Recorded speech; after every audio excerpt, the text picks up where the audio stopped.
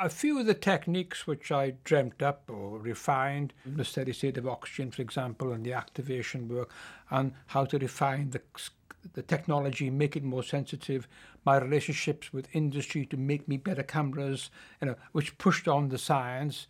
But that's the gutsy thing.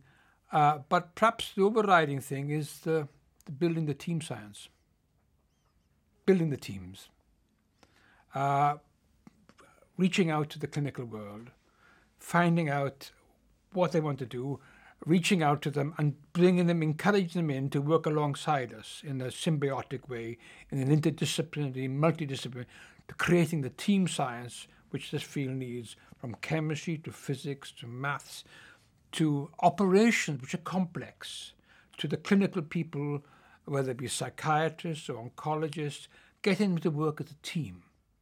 That's been the most exciting thing. And to people don't realize what's involved in doing that. But when it works and it begins to fire, it's powerful.